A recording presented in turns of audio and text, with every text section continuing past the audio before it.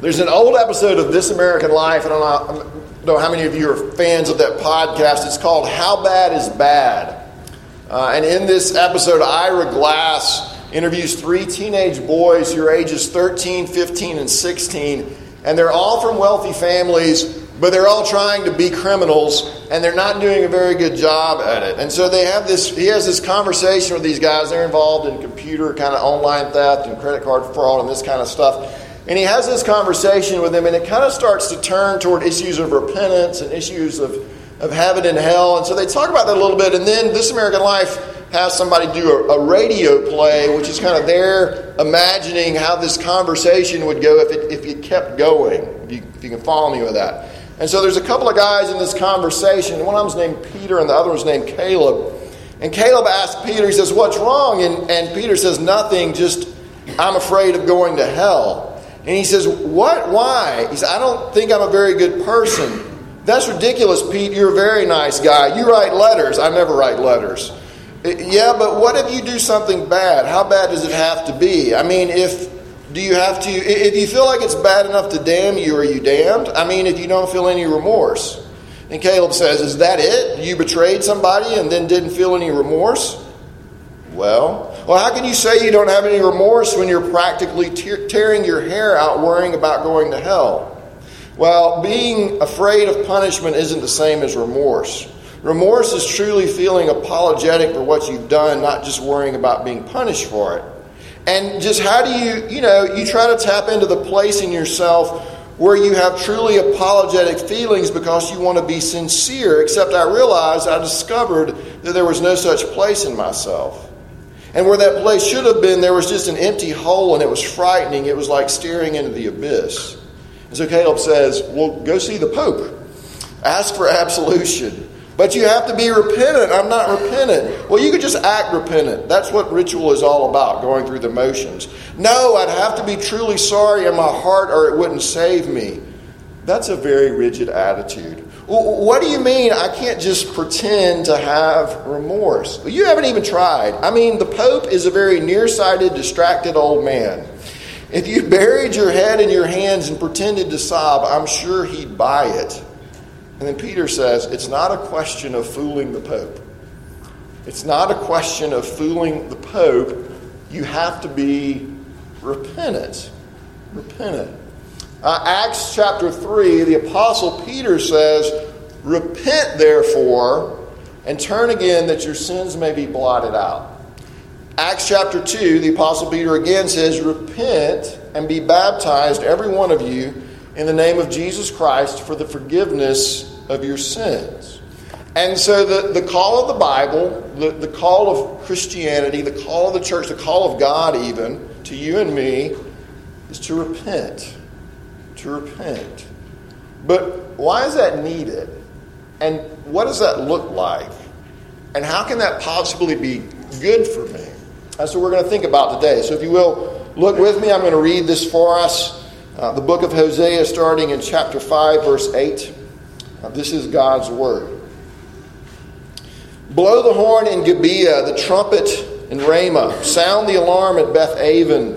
We follow you, O Benjamin. Ephraim shall become a desolation in the day of punishment. Among the tribes of Israel I make known what is sure. The princes of Judah have become like those who move the landmark. Upon them I will pour out my wrath like water. Ephraim is oppressed, crushed in judgment, because he was determined to go after filth. But I am like a moth to Ephraim, and like dry rot to the house of Judah. When Ephraim saw his sickness and Judah his wound, then Ephraim went to Assyria and sent to the great king. But he is not able to cure you or heal your wound. For I will be like a lion to Ephraim, and like a young lion to the house of Judah. Even I, will tear and go away. I will carry off, and no one shall rescue. I will return again to my place until they acknowledge their guilt and seek my face, and in their distress earnestly seek me. Come, let us return to the Lord, for he has torn us that he may heal us. He has struck us down, and he will bind us up. After 2 days he will revive us, and on the third day he will raise us up, that we may live before him. Let us know. Let us press on to know the Lord. His going out is sure as the dawn. He will come to us as the showers, as the spring rains that water the earth. Would you pray with me? Father, we give you thanks for your word and that you give it to us in a language that we can understand and wrestle with and think about.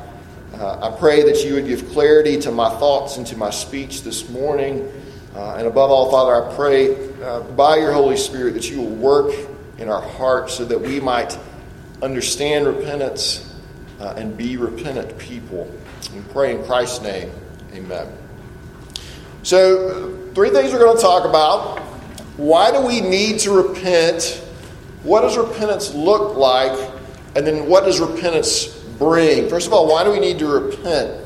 I was reading an article recently called The Bad News of Just Being Yourself, in which the author talked about he and his family always have a family movie night, but he said he was beginning to get uneasy with some of the movies that they were watching every week. And he said it wasn't because they had all this sex and gore and violence and profanity or anything like that. He said he was starting to get uneasy with them because, in his words, the main theme was the false gospel of finding freedom and being true to yourself. And he said the first time it kind of dawned on him that this theme was running through all of these movies was in the show The Greatest Showman and the song This Is Me. And he says on the one hand, he appreciates this song because it pushes back against prejudice. But then that's not all it does. Here are the lyrics. When the sharpest words want to cut me down, I'm going to send a flood, going to drown them out. I am brave. I am bruised. I am who I'm meant to be. This is me. Look out, because here I come, and I'm marching on to the beat I drum. I'm not scared to be seen. I make no apologies. This is me. And basically what that song is saying is you do you. You do you. And that's really the cultural theme of our moment.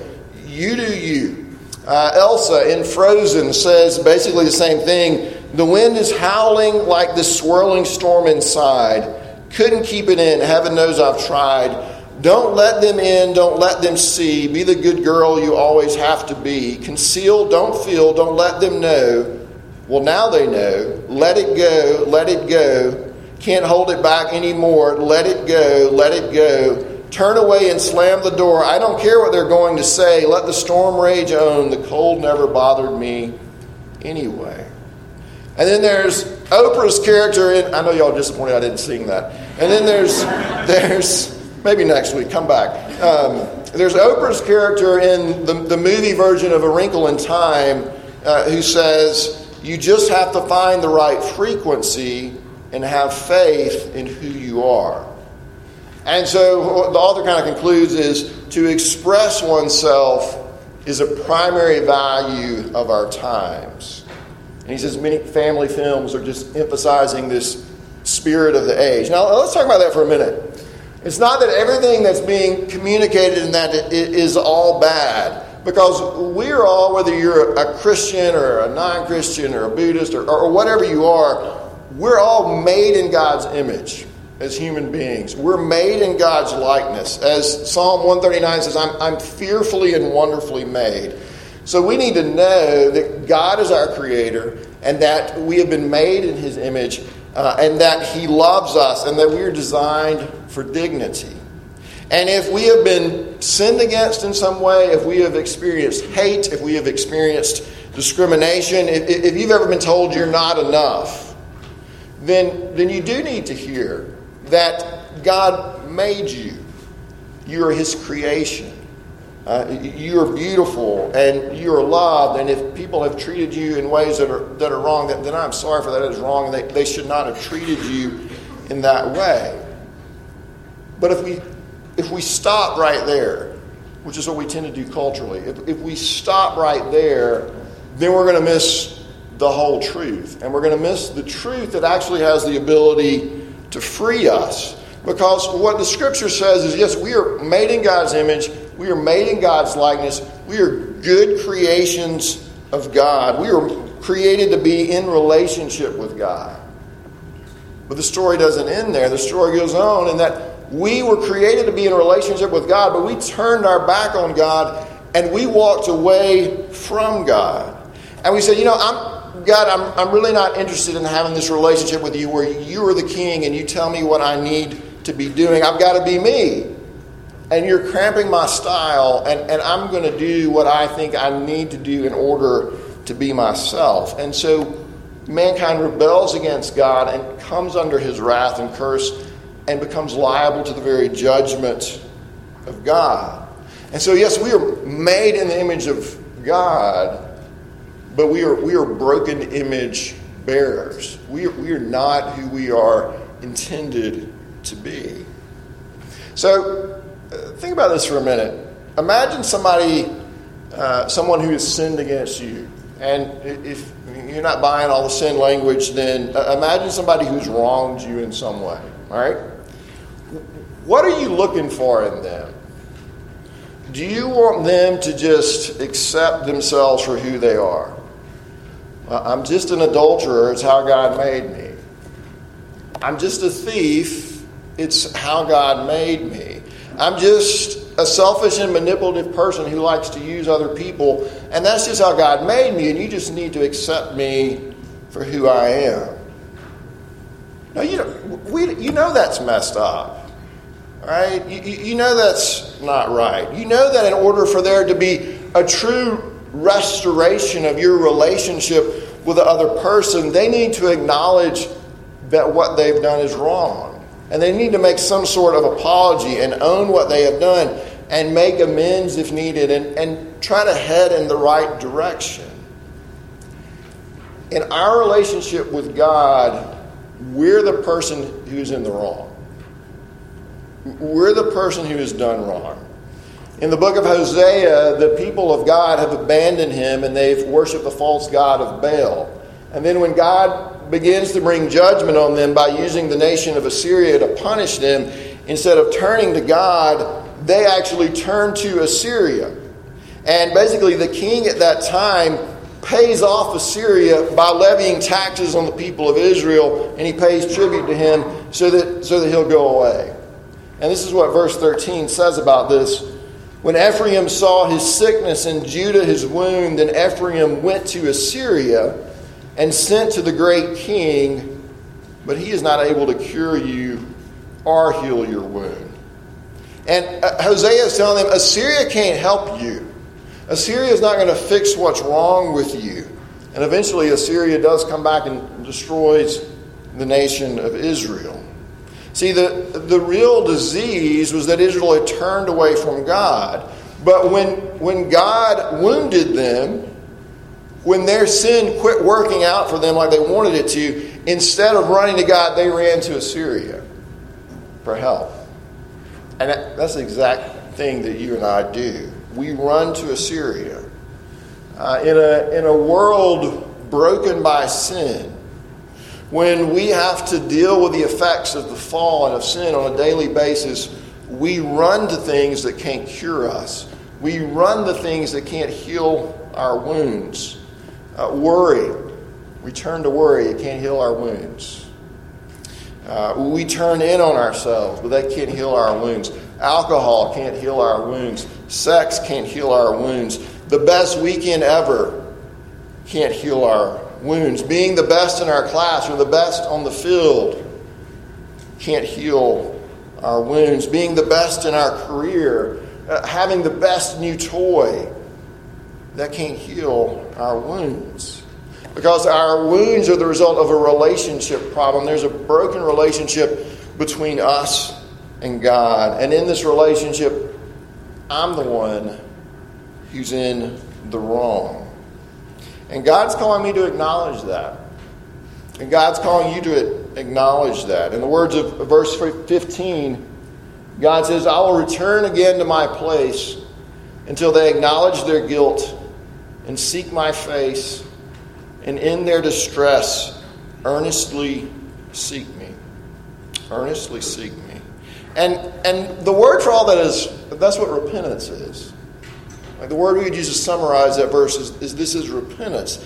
God is calling us to repent. We've walked away from God's rule, and God is calling us to come back. We've said to God, no, not your will be done. No, I'd rather my will be done. And God is calling us to return and come back to him. So then the next question is, well, what does that look like? What does repentance look like? Verse 15 again, until they acknowledge their guilt and seek my face, and in their distress earnestly seek me. And then in verse 1 of chapter 6, Hosea puts himself alongside the people and calls them to repentance. He says, come, let us return to the Lord. And then in verse 3, he goes on to say, let us press on to know the Lord. And so repentance involves an acknowledgement of wrong and accompanying change in direction. It's me walking this way away from God and then turning and walking this way and walking back toward God. It's turning away from one thing and turning back to the other. I ran in Aldi this week to grab something real quick, and I was going to get raisins and oatmeal cream pies because those are the snacks of champions, and milk. And I decided to grab a pack of bell peppers along the way. So I'm trying to carry all this stuff, and I get to the front checkout register, and there's an older lady there who has like everything in the store in her buggy, and she's like slowly placing it. And there's a guy behind her with like 2 items, and she's like, "Oh, I'm so sorry if you just got here a little sooner." And I thought he was going to punch her, and we were all going to.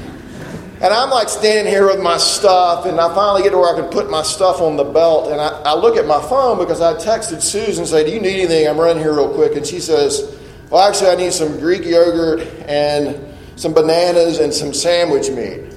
And I'm like, I'm starting to text. I'm already in. I'm like, all right, I'm going to go back. So I gather everything up, and I go back to the store, and now I've got the sandwich meat and the Greek yogurt, and I got the wrong kind, and like everything. And I'm in the back of the store, and I look over, and there's this guy with his son, and he's got a gallon of milk, and he's got lettuce. And I'm looking at him, I'm going, that's all you're getting. You're going to the register, but you're not going to beat me. And so he goes down this aisle, and I go sprinting down the other aisle. Or an old middle-aged man walked down the other aisle as fast as I could go, and I beat him to the line, and I won. Thank you very much. And this story would work a lot better if I actually dropped everything, but I didn't drop everything. But I very easily could have. And sins like that sometimes. You kind of get away with it sometimes. But I might be tempted next time to go, I can get one more thing in there and make it to the front. And so what really needs to happen, if I'm going to be saved from dropping things in Aldi or from racing fathers with their children down the aisle, is that I need to repent of my refusal to go get the quarter out of my truck and get the stupid shopping cart, right? Because that's what was driving all of this. I'm not walking all the way back to my truck to get a quarter to get this shop that they've got change. Aldi, sorry. I'm just not gonna do all that. And so what repentance for me would look like would be a change in direction. Say, okay, this is foolish behavior on my part. I'm going to go over here and do this the right way. That would be repentance to the Aldi gods. What would it look like for the Israelites to repent? It would mean them acknowledging, yes, we've run after gods that are not gods. And now when we've gotten into trouble, instead of turning back to God, we've turned to Assyria for help. We've been looking to our own solutions instead of looking to you. And we're going to turn. And we're going to come back to you. And we're going to press on to know you, the Lord, the God who loved us and who rescued us from Egypt. But that's hard, isn't it? Repentance is hard. Because we actually love our idols. Woody Allen, I think it was, who said, the heart wants what the heart wants. We have a hard time repenting and setting down our false gods. We have a hard time acknowledging our need for a Savior. We hold on to our righteousness. We don't want to be those people who really need Jesus. As Hazel Motes in Flannery O'Connor's A Good Man is Hard to Find says, or it said about him, he had a deep wordless conviction that the way to avoid Jesus was to avoid sin. And so if I don't acknowledge my sin, I don't have to be one of those people that really needs Jesus. And when we do that, when we refuse to acknowledge our sin, for whatever reason, maybe it's just pride, maybe it's because we don't want to be one of those people who really needs Jesus, if we refuse to acknowledge our sin, we get trapped in our own sin.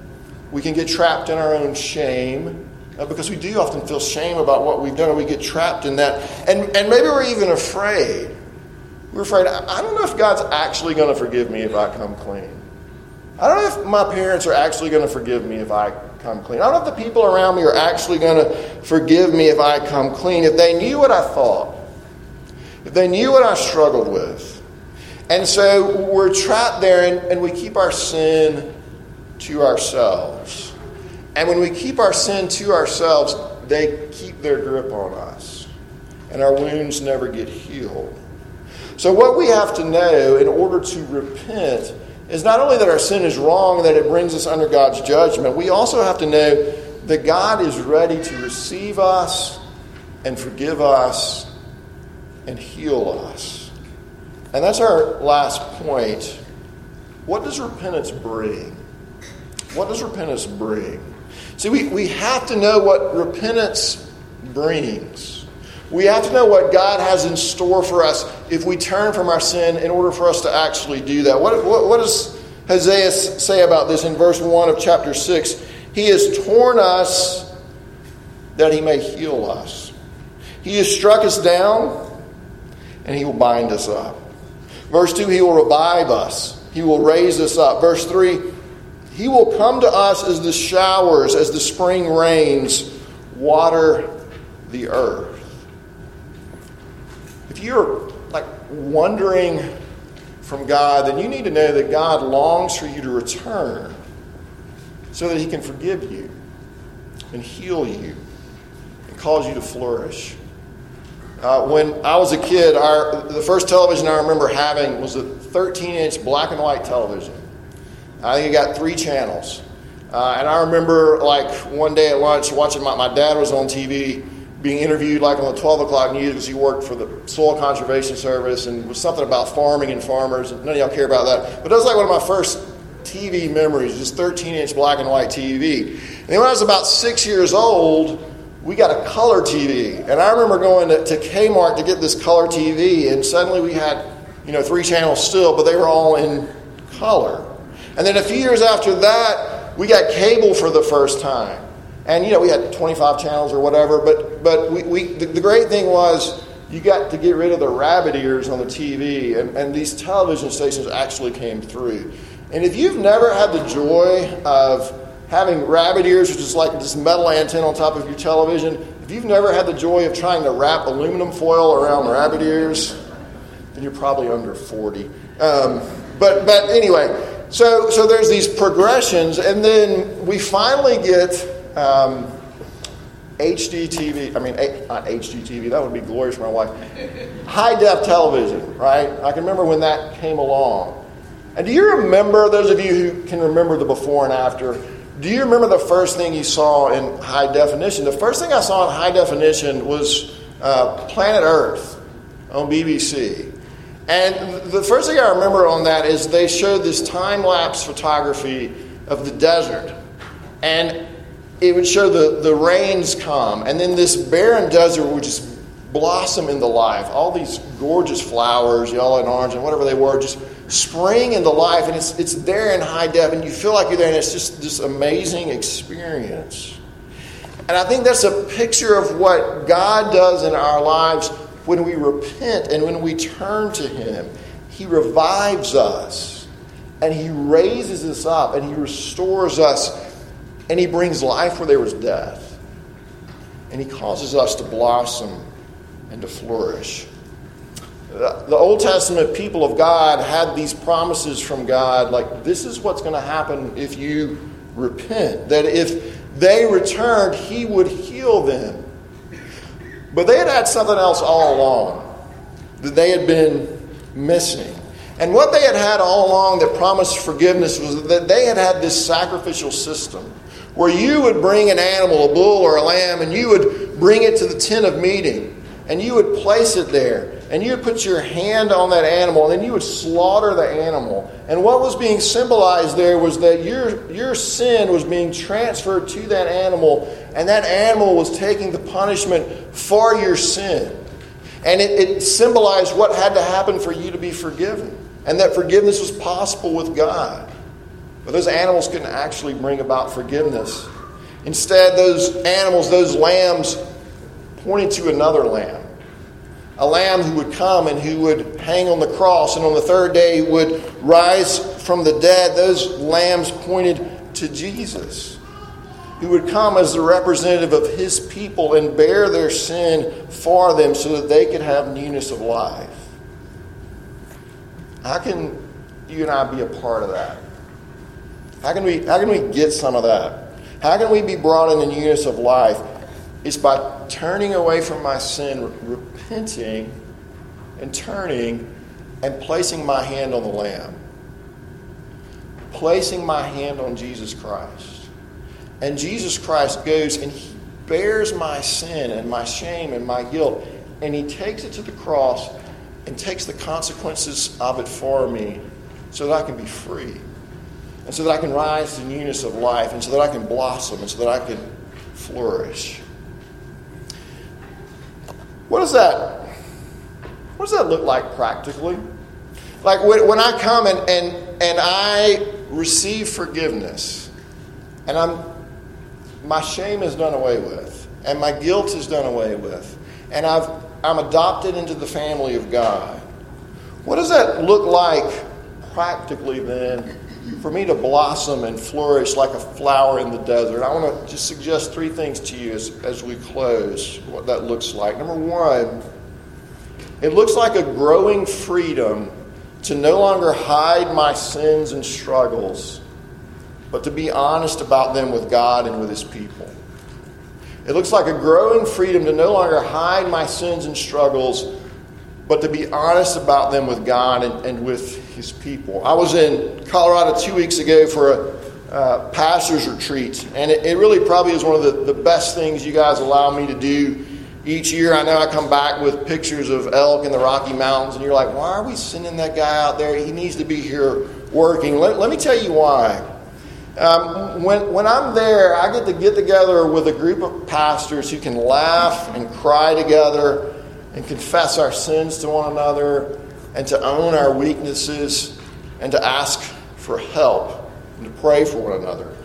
I heard testimony that week, 2 weeks ago, from a pastor who was driving his car and struck and killed a pedestrian, and what the next 18 months of his life looked like after that. Heard testimony from a pastor who had this long struggle with anger, another who had a long struggle with alcohol and is now going to AA and has found freedom from that. And it's kind of dawned on me over the years that you really need two things to be able to be honest about your sin and to confess it. Number one, you need to believe the gospel.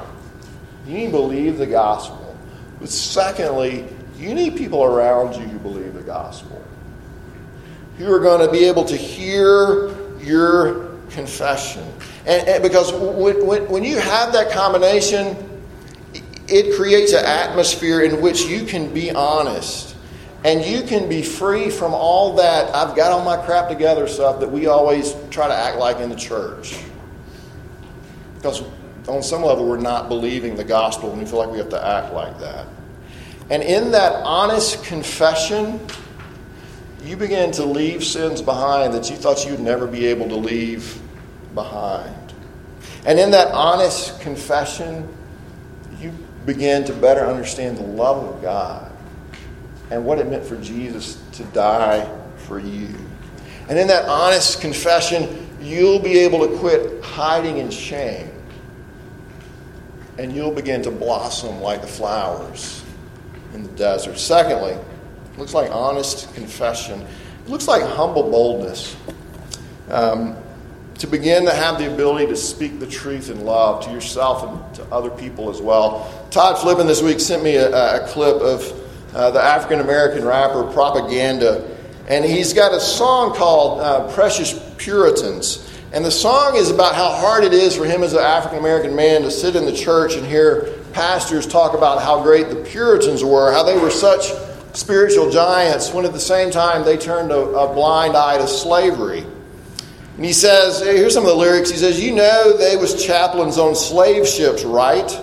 Would you quote Columbus to Cherokees? Would you quote Cortez to Aztecs if their theology was good? It just sings of blind privilege, wouldn't you agree, you precious Puritans?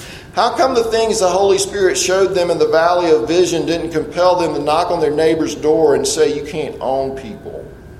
Your precious Puritans were not perfect." So he's got this ability to be bold. And let me say, as I kind of read that, the gospel should give white people the ability to hear this and not be upset about that, but to be convicted about that. But then, and if you just ended there, it would feel a little bit kind of like a rant. But it doesn't end there. He says this, "And it bothers me when you quote the Puritans, if I'm honest, for the same reason it bothers me when people quote me, their precious propaganda. So I guess it's true that God really does use crooked sticks to make straight lines, just like your precious Puritans."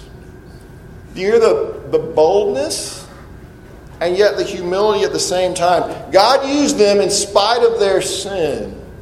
And I'm going to point that sin out to you because you haven't been able to acknowledge it.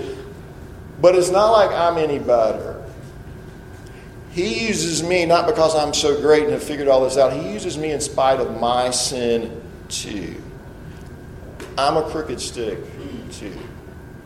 And when you get that, when you get that you're a sinner and yet loved and forgiven by God's grace, when you get what Hosea says here, that it's God who heals us, and God who binds us up, and God who revives us, and God who raises us up. We don't do any of this ourselves. When you get grace, you'll be able to call sin a sin, yes, boldly, but you'll also be incredibly humble because you know that sin starts with you. That sin starts with you, that you are a sinner, not saved because you figured it out, but you're saved by grace.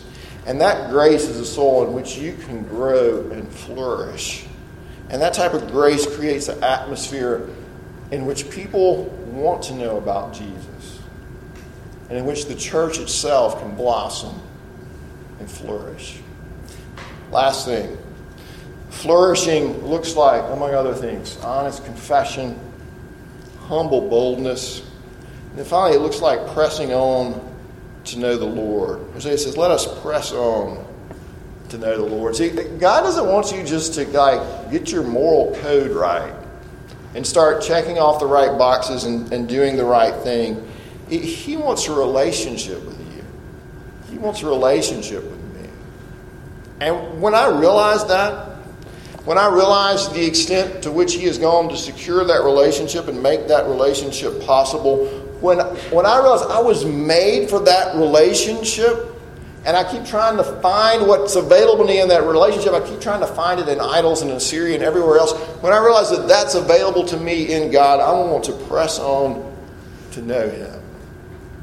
What does that look like practically? It looks like what you're doing now. Gathering with God's people to worship and to hear His Word.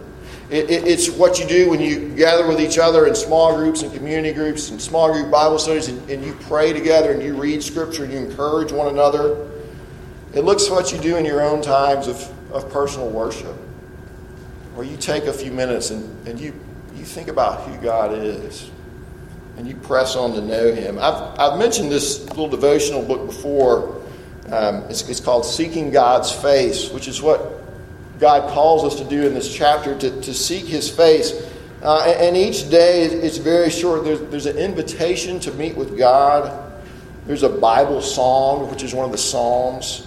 There's a short reading. And then it says, hey, go back and read that again. Because what do we always just like check it off. I read my scriptures and say, hey, wait. Go back and read that again and think about it for a little bit. And then it gives you 2 or 3 things to pray for. And then it gives you an actual prayer to pray. And then it gives you a blessing to go about your day with God's blessing. And so I would encourage you maybe to pick this up. It's called Seeking God's Face.